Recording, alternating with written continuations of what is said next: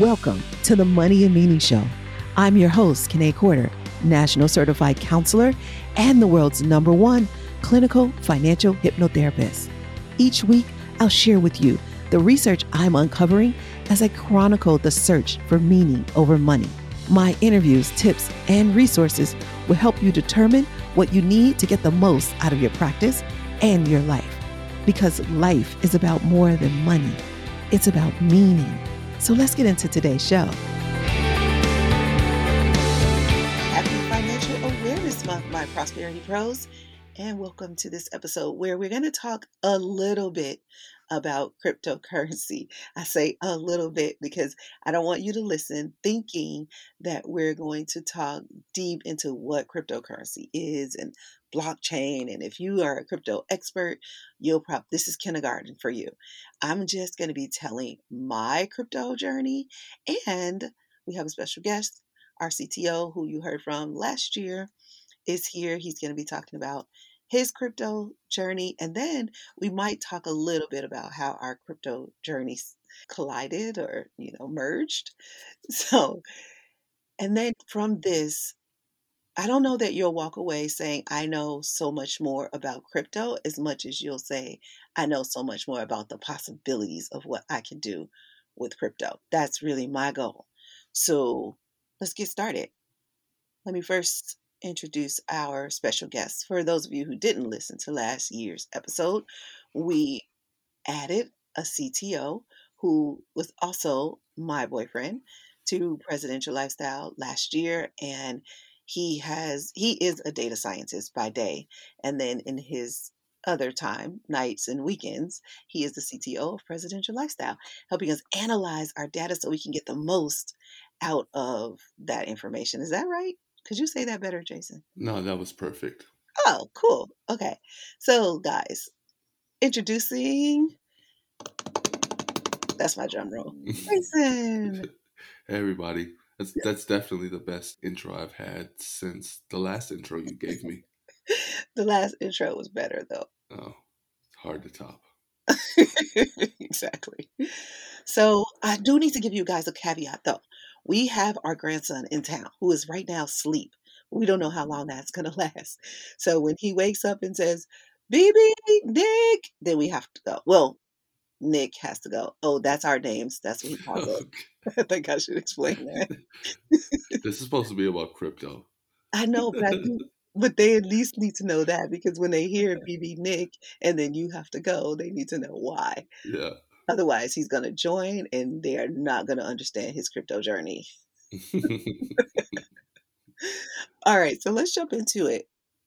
I would like to start by saying that what crypto is to me. Would you like to give your definition of what you think crypto is, or Sure. what crypto is to you? Okay. So I say, when people ask me, like, well, what is cryptocurrency? I say it is another form of payment.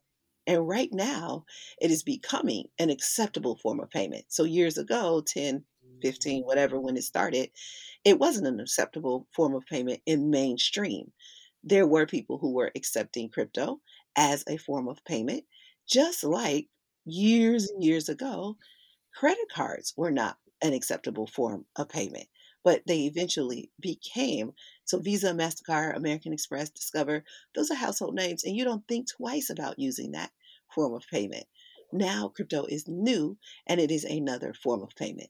Now, I also use another definition. A couple years ago, I recorded a video and I said that look at crypto as sort of a collectible, the same way you would look at a Susan B. Anthony or a $2 bill, because at the time there weren't very many ways to spend your crypto. You were just getting it, acquiring it the same way you would a Susan B. Anthony. And so I said, look at it as a collectible, but that is probably not true anymore because you can use it. So kind of look at it as a collectible, but also look at it as a form of currency or payment.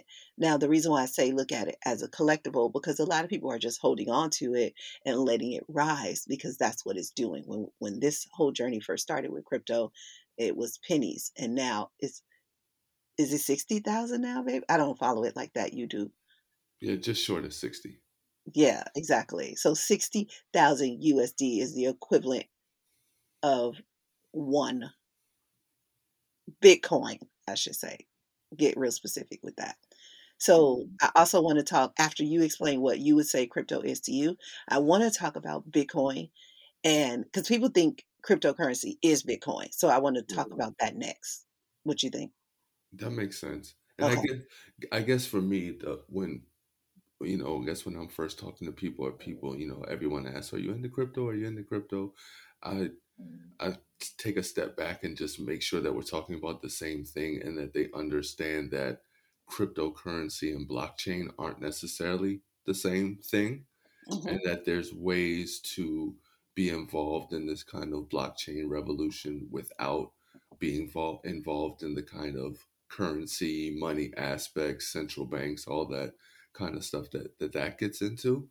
Because I think that whether or not you think that, someday in the future we'll all be buying houses with Bitcoin or grocery shopping with some other cryptocurrency, you can leave that aside. But I think one thing that's you can't argue with is the fact that blockchain and that technology is going to revolutionize everything, the way we do everything, from banking to mortgaging to renting cars to healthcare to everything else. So for me, I just like to make sure that we're talking about the same thing. When people say, "Are you into this? Are you into that?" That we're talking about, okay, the currency application of the Bitcoin tech, I mean, of the blockchain technology, rather, if that's what we're talking about, um, then we can at least be, talking apples to apples, I guess. But for me, I think that currency is probably just the easiest way to understand the technology because everybody uses money. It's pretty, common use case. Whereas some of the like supply chain applications or some of the other stuff that you can go down the rabbit hole in gets a little bit harder to understand how it all works.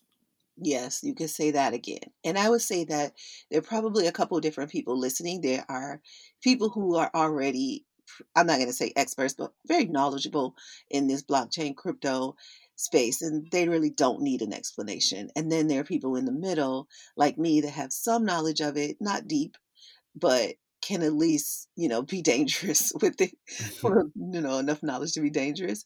And then there are the people who don't know anything about it and trying to explain it to them at this point. I don't know if you guys heard BB. I'll take a short commercial break. Okay, take a short commercial break. I'm gonna go. I'm gonna keep going, and then you're gonna come back. Sure. Okay, cool. Okay, so during this commercial break, I'm going to explain that a little bit more because some of you were probably like, wait, what just happened? So, remember earlier when I said that we have our grandson in town? So, it was spring break, our grandson was here. We were trying to figure out how to work and be grandparents at the same time because we're young grandparents. I don't know how many of you know. I have adopted twin daughters. My daughter's married and has 2 kids, and one of them. And so she needed a break. And so we really wanted to hang out with our grandson because he's super cool and a lot of fun. 5 years old, but he takes all of your attention. And for those of you who have 5-year-olds or who have had, and Jason had a 5-year-old, I did not. Actually, he had 4 5-year-olds, but I did not. My daughter who came to me first, and I'll explain the adoption story later, and I'll have her on the show. But she was 16 when she came to me, and then her twin sister later came years later. But that's what you're experiencing, us trying to work and have a 5-year-old in the house, and it's just not part of our normal life. And we put him to sleep early, early last night, and so we were trying to get up, do our meditation, do our morning routine, and get this episode recorded. So there you go, backstory. Now let's get back to the show, and Jason will come back in just a second after we get Alec all squared away. Oh, and Nick and BB. He calls us Nick and BB. That's the names that he likes to call us, and so because we didn't want to be called grandma and grandpa. I mean, come on. I am not a grandma. Not yet. I mean, I am, but like, I'm Bibi. So, and Bibi is grandma in Swahili. So technically I'm still being called grandma, but I just like to I like to be less grandma-ish if I can right now. Maybe 10 years from now, we can switch that. All right, so those of you who came for crypto, let's get back to that. Let me see. How do I want to explain this? I say this. When it comes to, so Nick will come back, Nick, Jason will come back and he will go deeper into his, because he got cut off, and he can go deeper into how he looks at crypto as a currency. But I said we would go forward and look at the differences. So sometimes when people hear crypto, they're thinking Bitcoin only. Now, the experts in the room listening, or the advanced, you're like, duh. But for those of you just starting, you're like, oh, I thought there was only one cryptocurrency, which was Bitcoin. No. So personally, I own about 10 different coins, and I own them in different wallets. So wallets would be sort of like bank accounts. So in my Coinbase account, oh, okay, Nick is back. Hold on a sec. All right, so Grandpa Nick is back. I'm just kidding. So Jason is back, and so babe, I was explaining kind of the different cryptocurrencies and how people, when they hear crypto, they immediately think Bitcoin, but Bitcoin is not the only one. And I was just telling the people that I think I own like 10 or something. And when I say like 10, it's because it might be 12. I haven't counted, and I didn't even think to count before doing this episode. So I own quite a few, but I own them on different wallets. And I was explaining to them that wallets are like bank accounts, basically. But you could probably do a better job. That's just my way of explaining it to people who are in the same place I am and not experts. Go ahead. I'll just see where you are and then chime in at the end. Okay, cool. So, as I was saying, I have about 10 or 12 coins spread out over 3 different wallets. I have a Coinbase account, which that the link to that will be in the show notes. And there I have like 3 or 4 different, and I have their basics, Bitcoin, Ethereum, Litecoin, and I think my XRP might be there. No, I think my XRP is an Atomic wallet. So then I have another one, an Atomic wallet.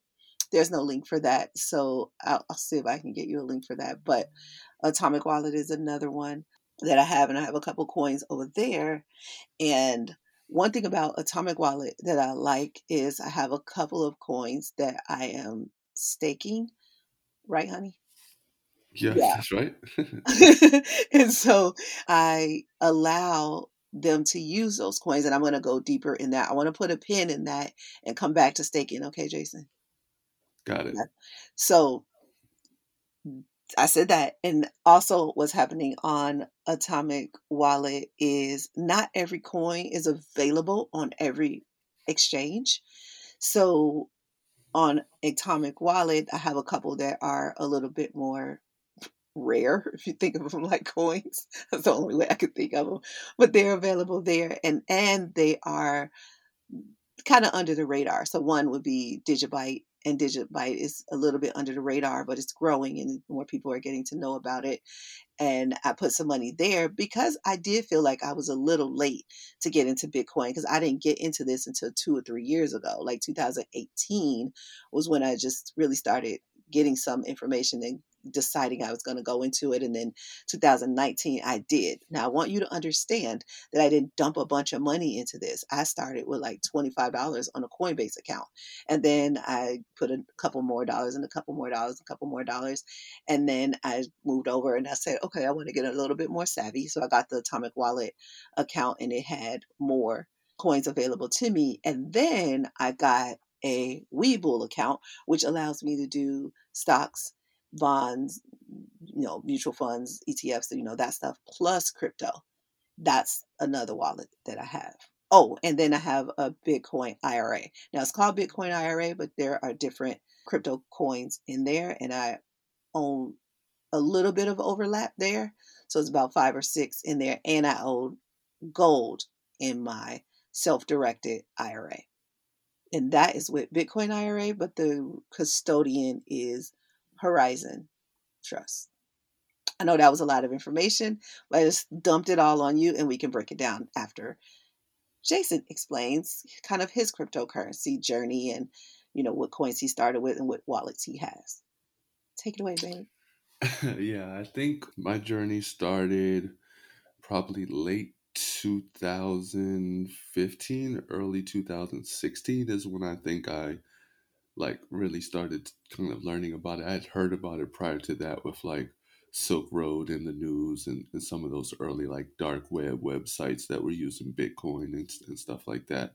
But I'd say around end of 15, beginning of 16 is when I became knowledgeable. And then I probably bought my first coins in beginning of 2017, which was Litecoin. I bought that through Coinbase and really just as a way to kind of familiarize myself with the technology and, dip a toe in the water kind of thing. I just made a small bulk purchase and then really just held on to those. So I still have those Litecoin to this day. Aside from that, I've kind of me just being a research nerd, for lack of a better term, have kind of tried to look at these projects not just as the currency applications, but then some of the other ways that you can use the blockchain technology.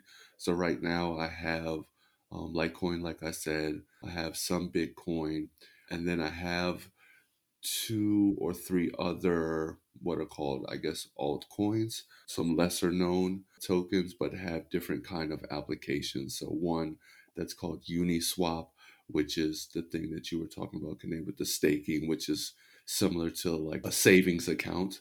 I guess if one token that you spend is your checking account, this staking would be similar to a savings account where the exchange lends out your tokens, but then gives you some type of interest on top of that. So I have one of those kind of coins. And then I have another coin called Cardano, which can be used as a currency, but then can also be used as something which is called a smart contract. And I may be getting down into the weeds now, but it's basically a way for two computers to come to an agreement and kind of do things without humans being involved, whether that's exchange money or exchange contracts or exchange data.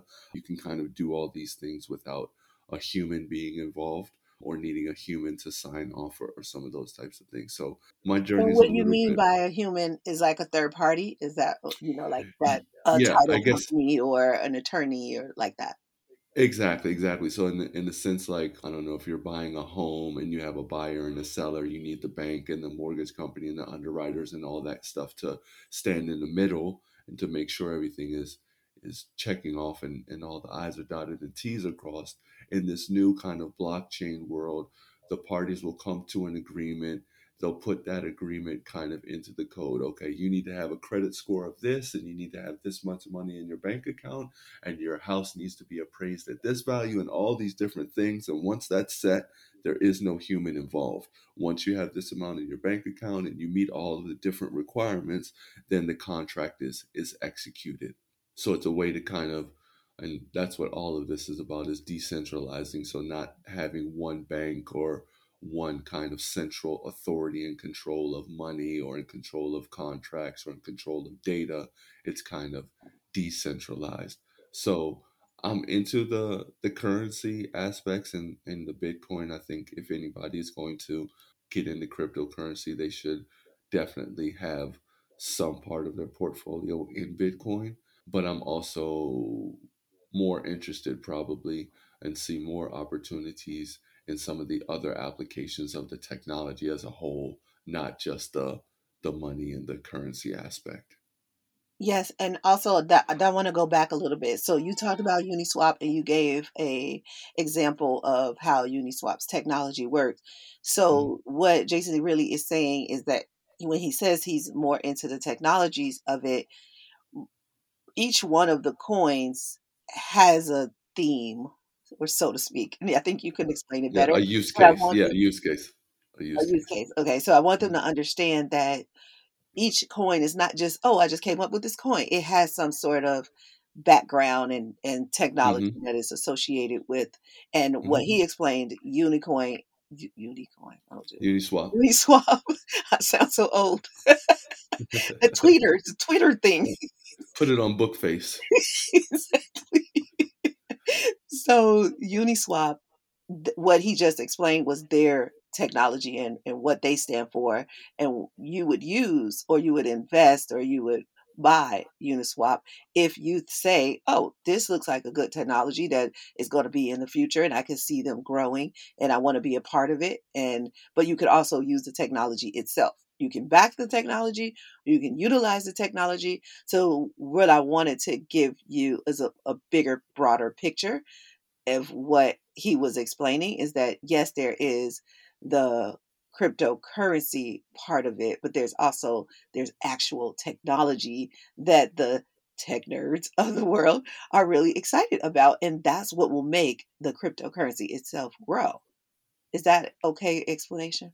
Yeah, yeah, and I think, but I think at the same time, just to speak in defense of the techno nerds, is that it makes it understandable for the new investor because really what it comes down to is, do you think that this application of the technology makes sense? For instance, you had mentioned XRP, which is the Ripple token, which their coin is for exchanging large values of money across borders. So now, in order to send a payment from the United States to Ireland, you got to send it from you to your bank to the central bank, from the central bank to the Ireland central bank to the local bank to the person that you wanted to get it to.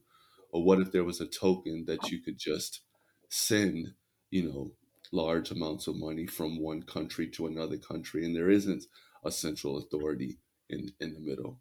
That makes sense. Okay, well then invest in Ripple. Or no, that doesn't make sense. You go on to the next one, Digibyte or Litecoin or Cardano or what have you. So each one does have its own kind of use case, but I think that's what makes it pretty cool is that you can just think to yourself in your own life experiences, does this make sense?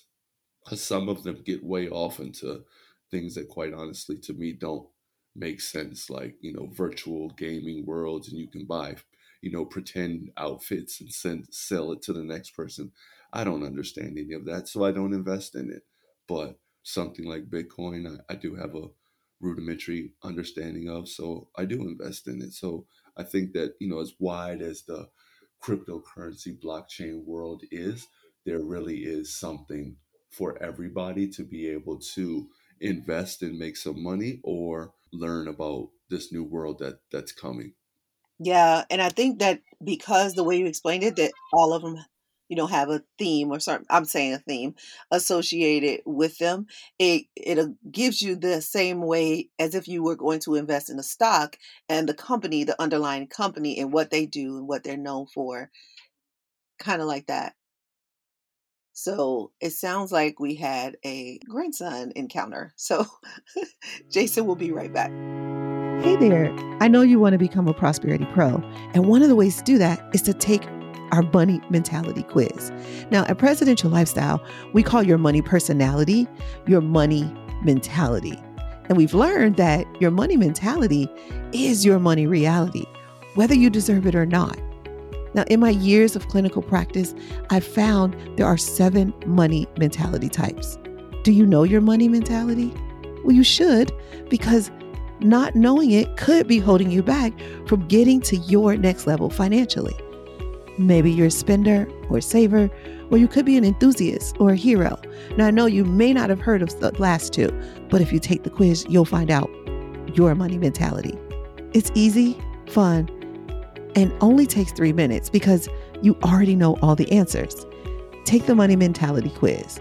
It'll help you name your money personality so you can tame your thoughts, feelings, and actions around money. So go ahead, take the quiz. The link is in the show notes, and you might even want to share it with a friend. In the meantime, what I want to also tell you is that different currencies are not that foreign. It's just that, especially here in the US, we only really deal with USD. We only really deal with US dollars. And if people come to the US, they better exchange their money because you can't go to another store. I mean, you can't go to a store and decide you're going to bring euros or any other currency with you.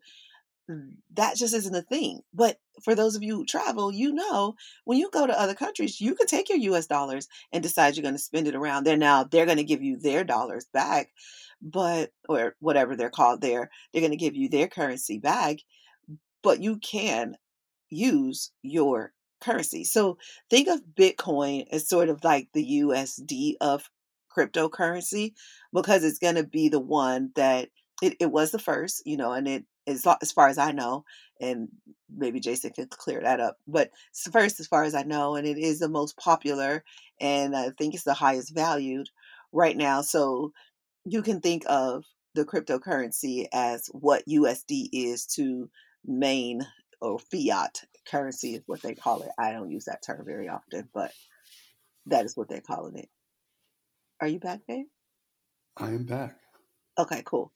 So, did you hear when I was saying that you can look at Bitcoin as like what USD is to mainland currency or fiat currency? Like how we can take our US dollars and go to other countries and use them there, but then they're going to give us their money back and or their currency back. And so when you look at it, US currency or the US dollar is dominant, but it's not the only currency out there. But Americans often believe that it is until we finally travel and go somewhere else. And then we see that there are all these other currencies out there.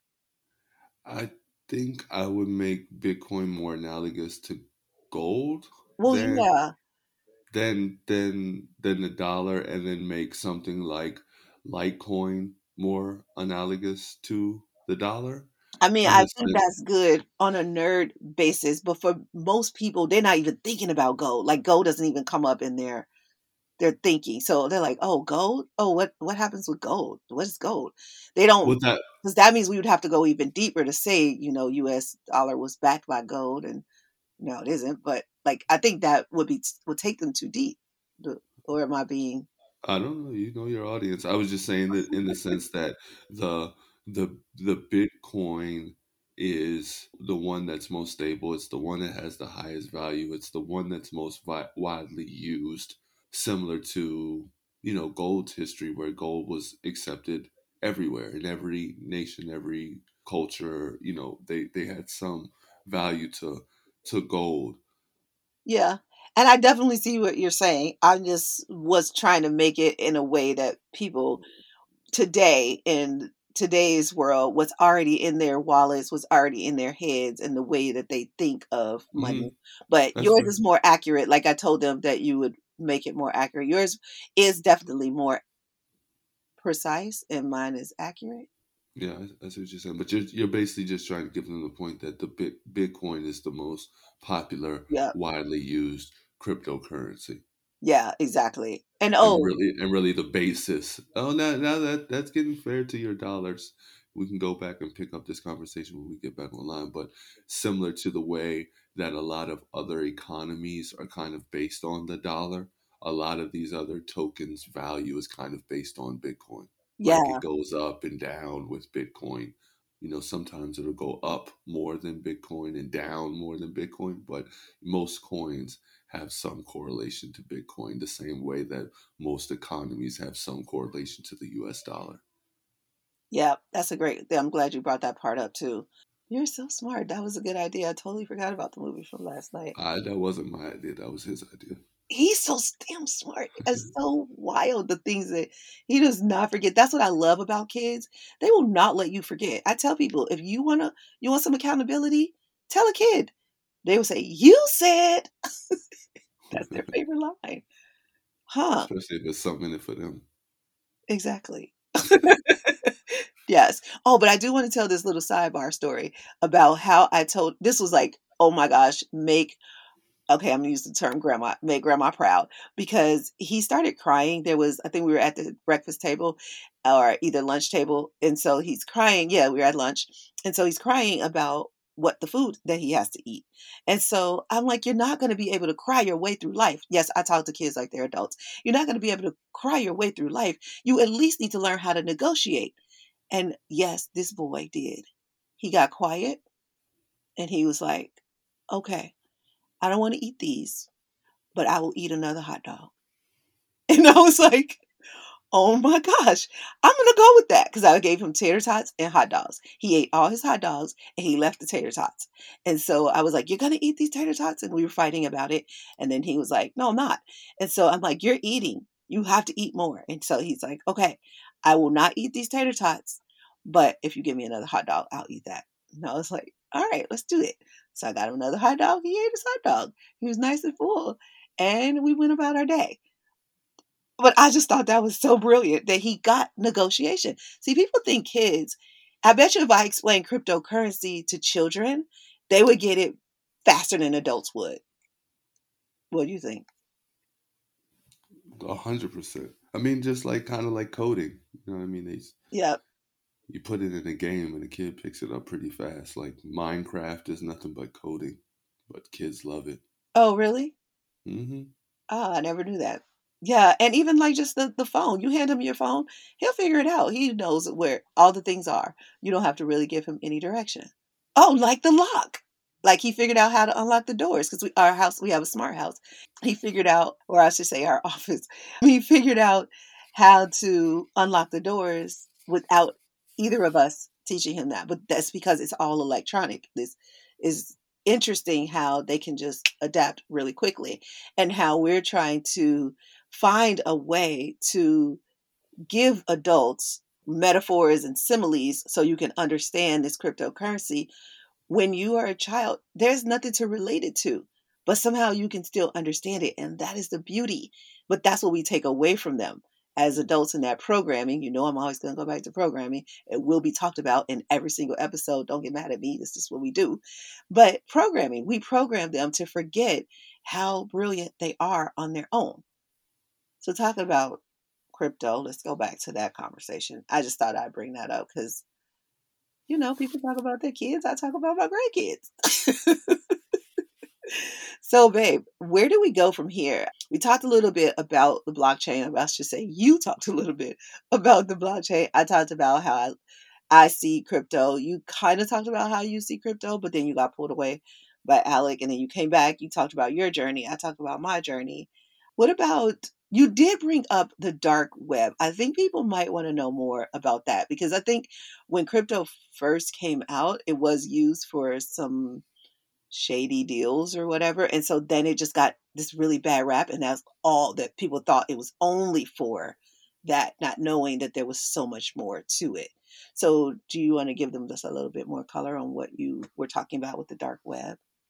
Well, I guess the one of the most common misnomers. I mean, it was super prevalent back in the early cryptocurrency days, so like 2014, 15, is that somehow, Bitcoin is anonymous and like you can just send money, nobody knows who you are and all those kind of things. And I guess that's partially true in the sense that it's pretty difficult to find like the name attached to a wallet, but every transaction that you make on any blockchain is recorded.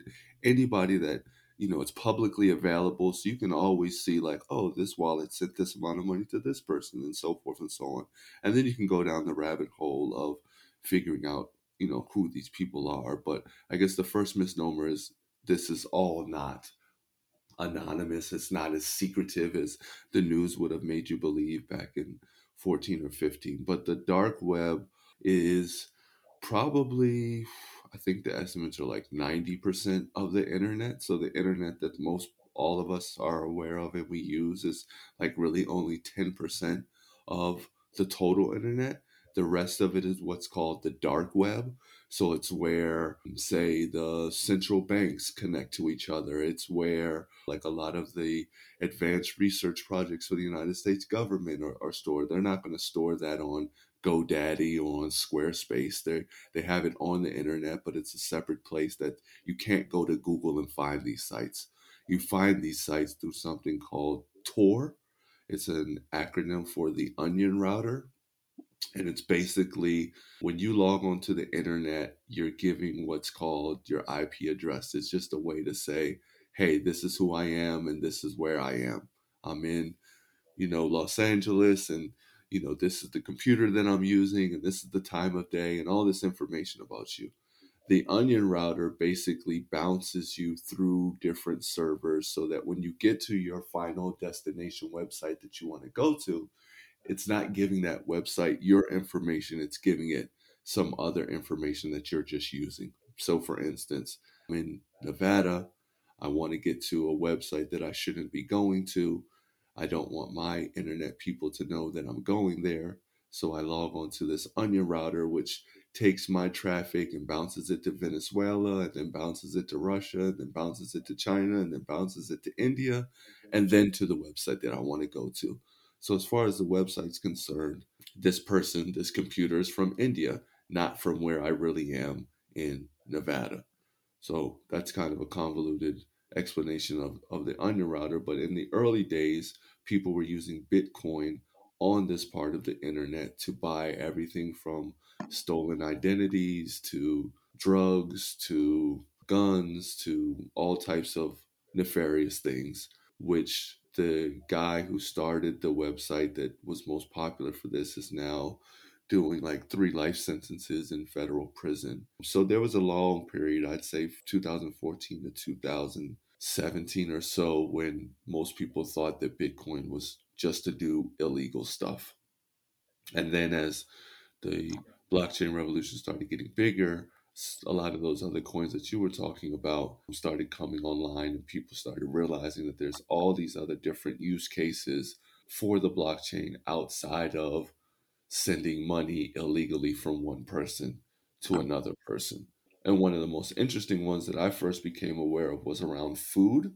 So there's a blockchain application that will allow you, when you're in the grocery store, it'll have a QR code on your steak.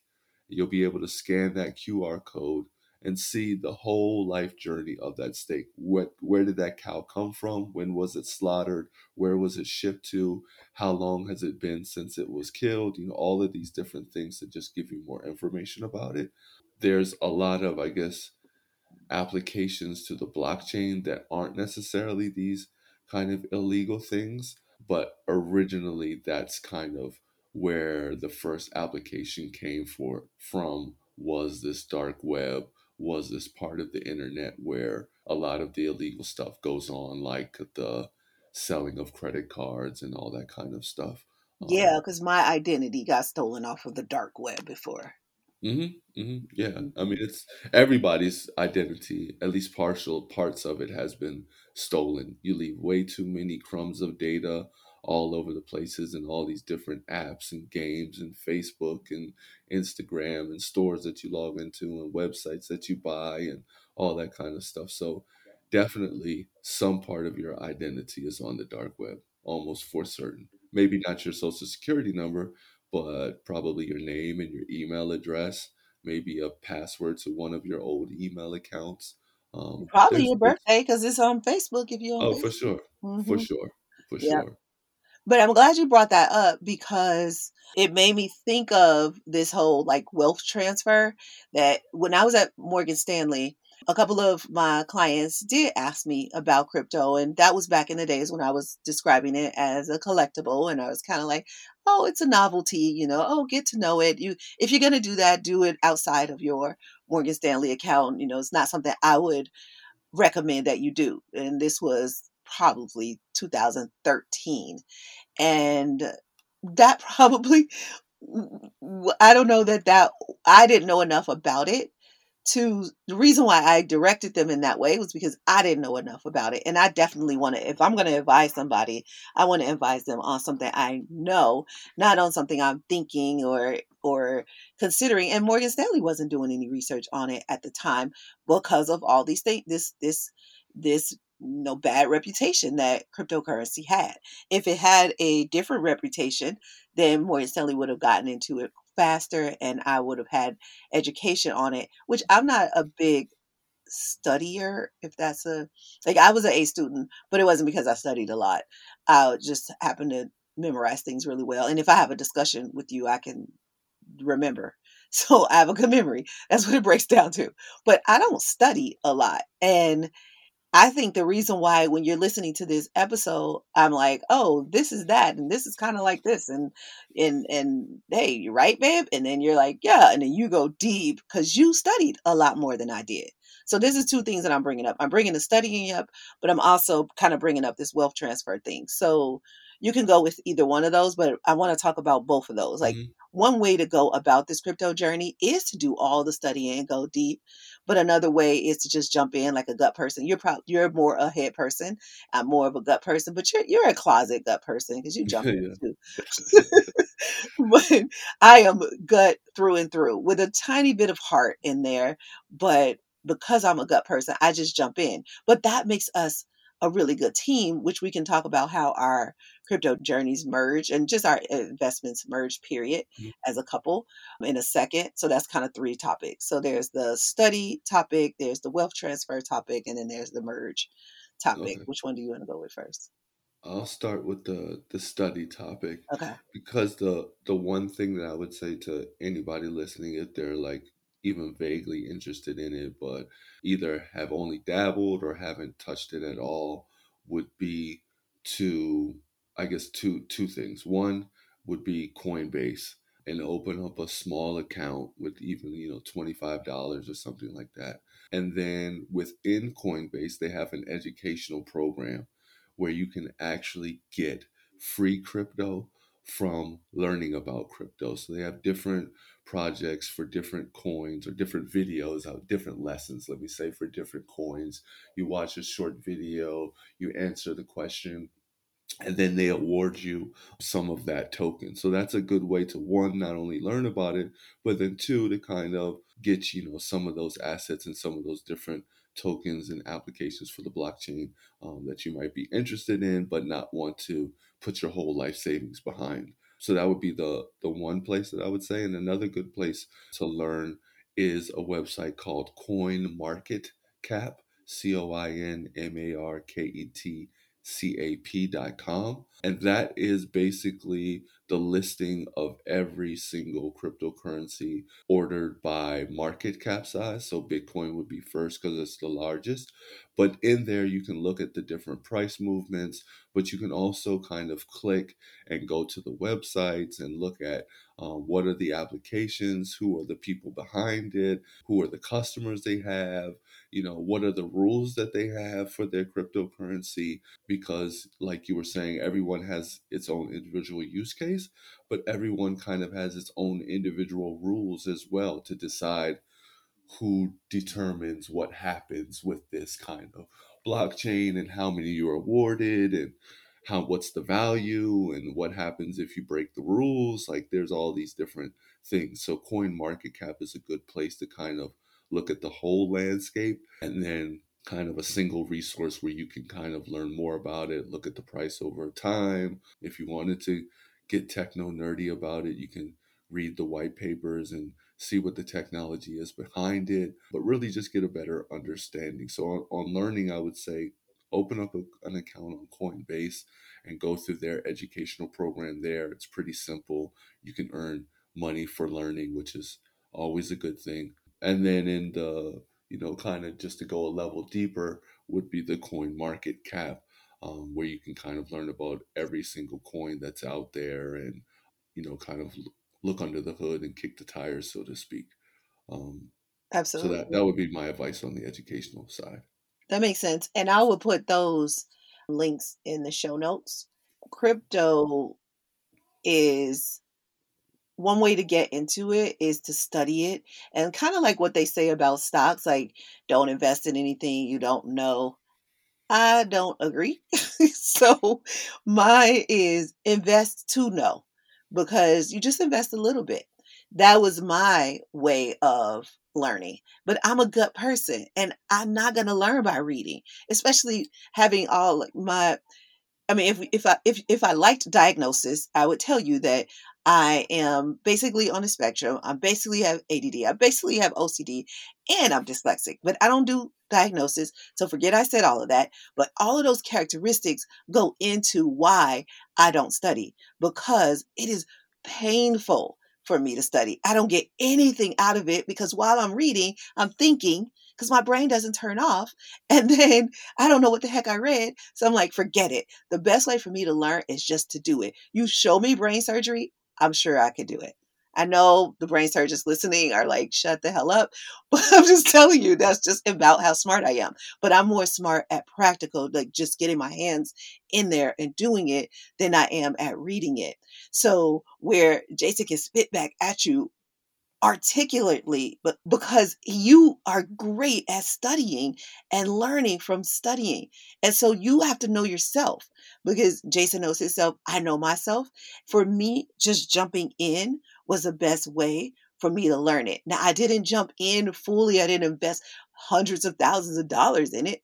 Invested 25 and then 100 and then eventually 1,000 and then eventually I put my whole IRA in there. And might I say it has tripled. Yes. Oh, I want to talk about taking profits too, babe. I say that to say know yourself. So I'm going to leave that explanation because you said you did it justice. You did so well that I don't need to add anything to that. But learn your way, however you learn. So Coinbase will be one way. I think it's a great way because it's videos and you can just listen and answer the questions. And the questions are in the answers.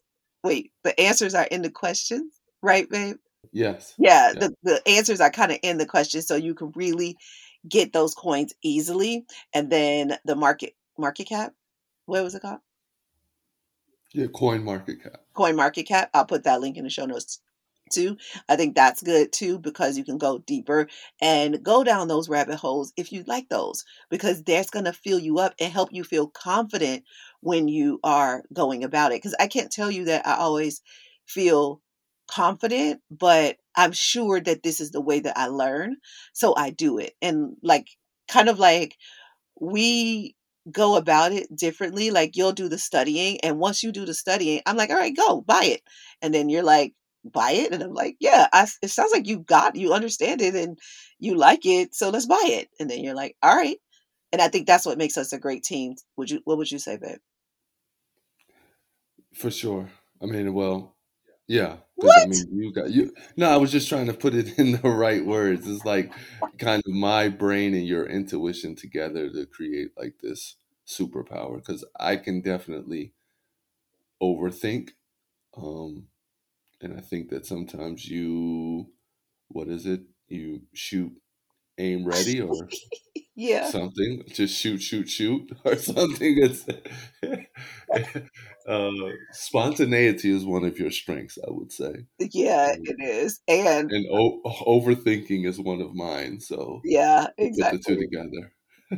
Yeah, and together you help me to slow down and think things through, and I help you to jump. It's like, come on, jump. Sometimes I just push you in the pool. You just go one to go. Exactly. Yeah. But you usually like it. You're like, oh, the water was warm in here. It's warm. I like it.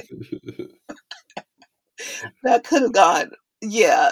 Don't take that conversation any other way except professionally.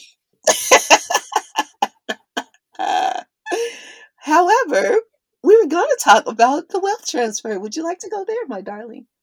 Sure. Okay. So there are all these people who have this idea that crypto is going to be a wealth transfer.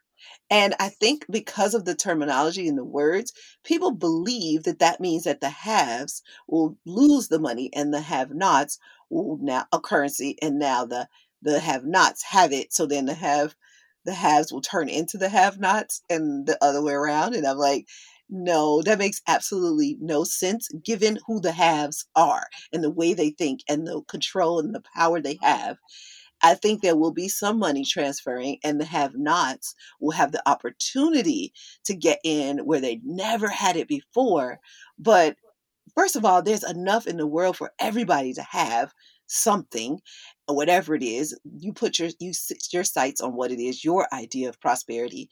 But second of all, I know how the haves work, and have already started regulating this industry. And so, if you thought that there was going to be this transfer from one group to the other, I would like you to think deeper than that. And it might be that the transfer is not just necessarily from one hand to the next, but in different areas of that transferring, where wealth used to be in stocks and bonds, maybe now the wealth is transferring into other areas.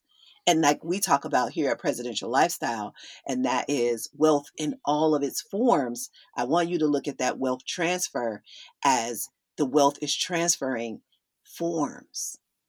What would you say, babe? That's exactly what I was thinking. I mean, I think that, over the course of time, there's always a kind of some type of wealth transfer. And when a lot of people hear, like you said, they think like, oh, the rich people are going to stop being rich and the poor people are going to stop being poor, and then they're going to change positions. And I don't think that's ever going to happen. I think that what we've seen over time is the definition of wealth transferred. Ooh. 300 years ago, it was the guy that had the most horses was the wealthiest. Maybe 100 years ago, it was the guy that had the new Model T was the wealthiest. In the 80s, it might have been whoever had the most money is the wealthiest. But I think now that we're kind of coming to a time where whoever has the most health and the most time and the most love and those types of things is the wealthiest because of things like the blockchain and cryptocurrency that are leveling the kind of economic generation playing field, so to speak. Like, for instance, with blockchain, or let's just say in the 80s, in order to get into stocks, you would have to have a certain amount of money. You would have to Yep. go into an investment broker. They would have to execute the trade for you. You would basically have to put your trust in them. And Hmm. they would have to put their trust in you almost. It's like, do I want this guy as my client? Oh, yeah, that's Jimmy's son. Sure, come on in. Or, no, I don't know this guy from anybody. I don't want him as my client. Now, I don't need anybody to do that. I can make Hmm. investments in Bitcoin right here from the comfort of my bedroom. I don't need anybody's approval. I don't need anything like that. So in that sense, it's kind of democratized the wealth generation, but I don't think that there's going to be a transfer of wealth from one class to the other. I think that there's going to be a continued transfer of what the meaning of wealth is, and Hmm. that blockchain will help you be able to, I guess, get the money part of your wealth formula rolling. Because at the end of the day, Yeah. it's food, clothing, and shelter does cost money. I don't think we're going to move to 100% bartering economy. But as time and the awakening of society continues, I think that people are starting to define wealth as more than just money, and that blockchain is helping democratize the money aspect of wealth. So, in that sense, it'll kind of level the playing field in general. Yeah, I like what you said. And I also will say too, like saying what you said in the 80s, you needed a broker. And now you can just have a Webull account, like I mentioned, and I'll have that in the show notes where you can buy crypto and stocks and bonds on your own. Not it need don't need a third party, nobody to approve prove it.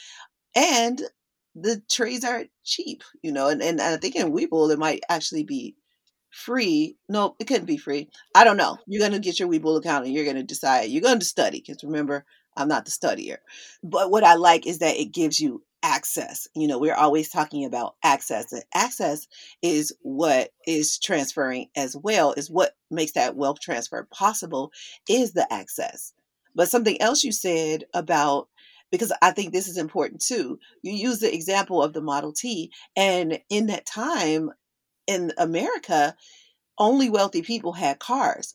For a regular or a have not to be able to buy in now, that was a transfer of wealth back then too. Henry Ford did us a favor in allowing for that middle class person to be considered wealthy, which didn't happen for a long time. I mean, there was a huge disparity between the middle class and the wealthy, and that big giant gap closed. And that is another version of what we're saying, or what the terminology means when we talk about the wealth transfer. It's also meaning closing that gap so the gap is not as big between the access that a wealthy person has and the access that a not yet wealthy person has, a would be wealthy person because you're on your way. I mean, you're listening to this podcast and you're likely listening to other podcasts about money and meaning and prosperity and abundance and stuff like that. And so you're on your way.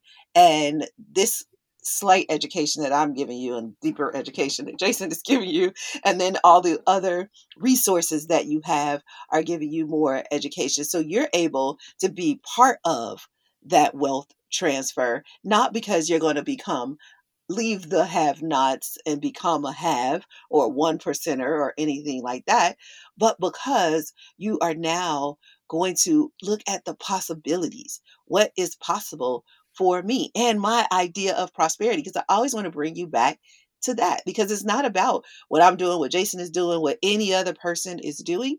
It really is about what's right for you. But I think in us telling our stories, that allows you to see the possibilities.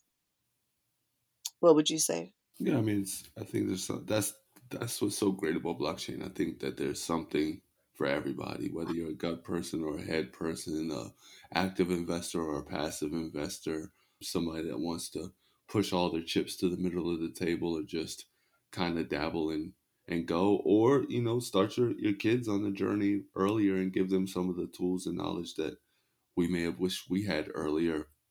There's something for everybody there. So I think in this Mhm. case, it is one shoe fits all, one size fits all, rather. Yeah, yeah. I'm glad you mentioned that too about the children, because that's a good point. I think people might be thinking, is it too late, right? Is it too late? And first of all, it's not. You can still participate. How you participate is going to be different than it would be if you would have participated earlier, but it's definitely not too late. Oh, But I'm glad you brought up with the children because that's important too. Getting your children involved. it's so early. It's so early. It's like, I think that we are in about internet years in about 1988, 99. Hmm. So if in 99 or 2000, somebody looking back, if you would have thought in 2000, was it too late to get into the internet? You would say, of course not. It's still not too late. 20 years, 30, almost 25 years later, it's still not too late to get into the internet. There's all these new ways to use the technology. There's all these new, e-commerce sites and stores selling every type of widget you can think of. And so it's not too late. So we're in the early. I don't even think the game of crypto has even started yet because, the Visas and the MasterCards and all of they're just getting started, and they take a long time. So I don't think by any stretch of the imagination are we too late. I think we're still super early. Yeah, I think so too. I'm with you. And what I'm thinking right now is that you know how we talked about you went a certain way, I went a certain way, and somehow we ended up on the same track doing similar things, but we did it in different ways. So we said we would touch on how our crypto or just our finance journeys merged. We don't have to go deep into it, but I like to talk about how you did things in your Coinbase. Most of our accounts are individual. Your Coinbase account is yours. My Coinbase account is mine. But we have our own Webull accounts, and then we have that combined Webull account where we combine our philosophies. You go do, like I talked about earlier, you go do the studying, and then I'm like, okay, go jump. And in that Webull account, we have crypto, we have options trading, we have stocks, bonds, mutual funds. But a lot of times during our morning routine, so our morning routine is meditation. We do lemon water, which is hydration. We watch a video, which we consider activation. The same thing we teach in the Prosperity Club. So we do that. And one of the things we do in our morning staff meeting, that's something that we do try to do every morning, but sometimes we'll talk about money. We'll have our, hey, I've been reading about this stock, or I've been reading about this cryptocurrency. I'd like to go add it to our account. Then I trust you in your studying. And I also trust my gut and my intuition. So I listen to you, and then I take what I hear from you and to see how it feels in my body. And I'm like, I think that makes sense. So to go along with my trust of you and trust of myself, we usually go in, we dip our toe in first, and then we see where it goes, and then we decide if we want to stay there. And if we do, we stay longer, or if we don't, we come out and we do something different. But we also take profits. This is what I want to talk about, taking profits too, and how we do it. I don't know that they have to do it the way we do it, but I would like to at least share. So what would you say about that merger of, you having your separate accounts, us having that joint Webull account, and kind of working it together? And if you want to add anything to what I said? Uh, no, I would just say that, I mean, well, definitely. I think that that's one of the things that makes us a good team is that I can go off and do the research and get all the data and then bring it back to you, and then you can apply your intuition to the data, and in a lot of cases that allows us to come up with the best solution for that specific situation that we're looking at, because it's never black or white. It's usually some version of gray, so it's never head or gut. It's usually some mixture of the middle that gets it to the right point. And then the other thing that I would say with, I guess, with making investment decisions and having, I guess, having two separate accounts is, at least in my thinking, and this is probably backwards and not wrong, not right, and probably reveals parts of my psyche. But with my account that I kind of learn in and switch and trade, I'm a lot more kind of gut and just go with what I feel and squeeze the trigger and not worried about downside protection as much, because I feel like those are kind of my wounds, I guess. Whereas with our shared account, I don't want to make a wrong decision. I don't want to be incorrect, so I'm a little bit more hesitant. But I think that at least being able to come to or at least to have these kind of staff meetings where we can kind of discuss what our thinking is helps on both sides, whether it's the joint account, the personal account, or the Webull account, or whatever. But yeah, figuring out some way to, I guess, marry the two mindsets has been super helpful for, I think, our investing overall, whichever accounts it's in. Yeah, that's true. And that's what I meant when I said you're a closet gut person. You just sneaked your gut in there. And I'm like, okay, I see you, gut person. I mean, I think Rubbing that off on me. I could easily be a head person, but my gut is just so strong. But because my head never stops, I could easily be a head person. But I'm just like, shut up, get out the way. I just push my head out the way. My gut is such a bully. It's just like, we'll jump, and then the head is like, but wait. Just has to shut up. It's too late. We're gone. We're done. But then the gut along the way is happy I did it. And so I get that dopamine shot. Not every time, I'm not, the gut is not always right. It's just mostly right. Following your gut usually works. But when you follow your gut because you had enough information, it is nothing more rewarding than that. And any gut person will tell you that, especially when you didn't have to do the gathering of the information. So thank you, my love. I love that you gather the information for my gut to work at optimal. See, that's what this whole CTO thing is about. So you're kind of like the CTO of the relationship as well as the company. I'll put it on my resume. It should. That should definitely be on your resume, even if it's just like a, oh, and by the way, kind of thing. That should be on the resume. There should be a line on resumes that say, oh, and by the way, Yeah. because that's really where P.S. the important crap is going to go. Probably at the top.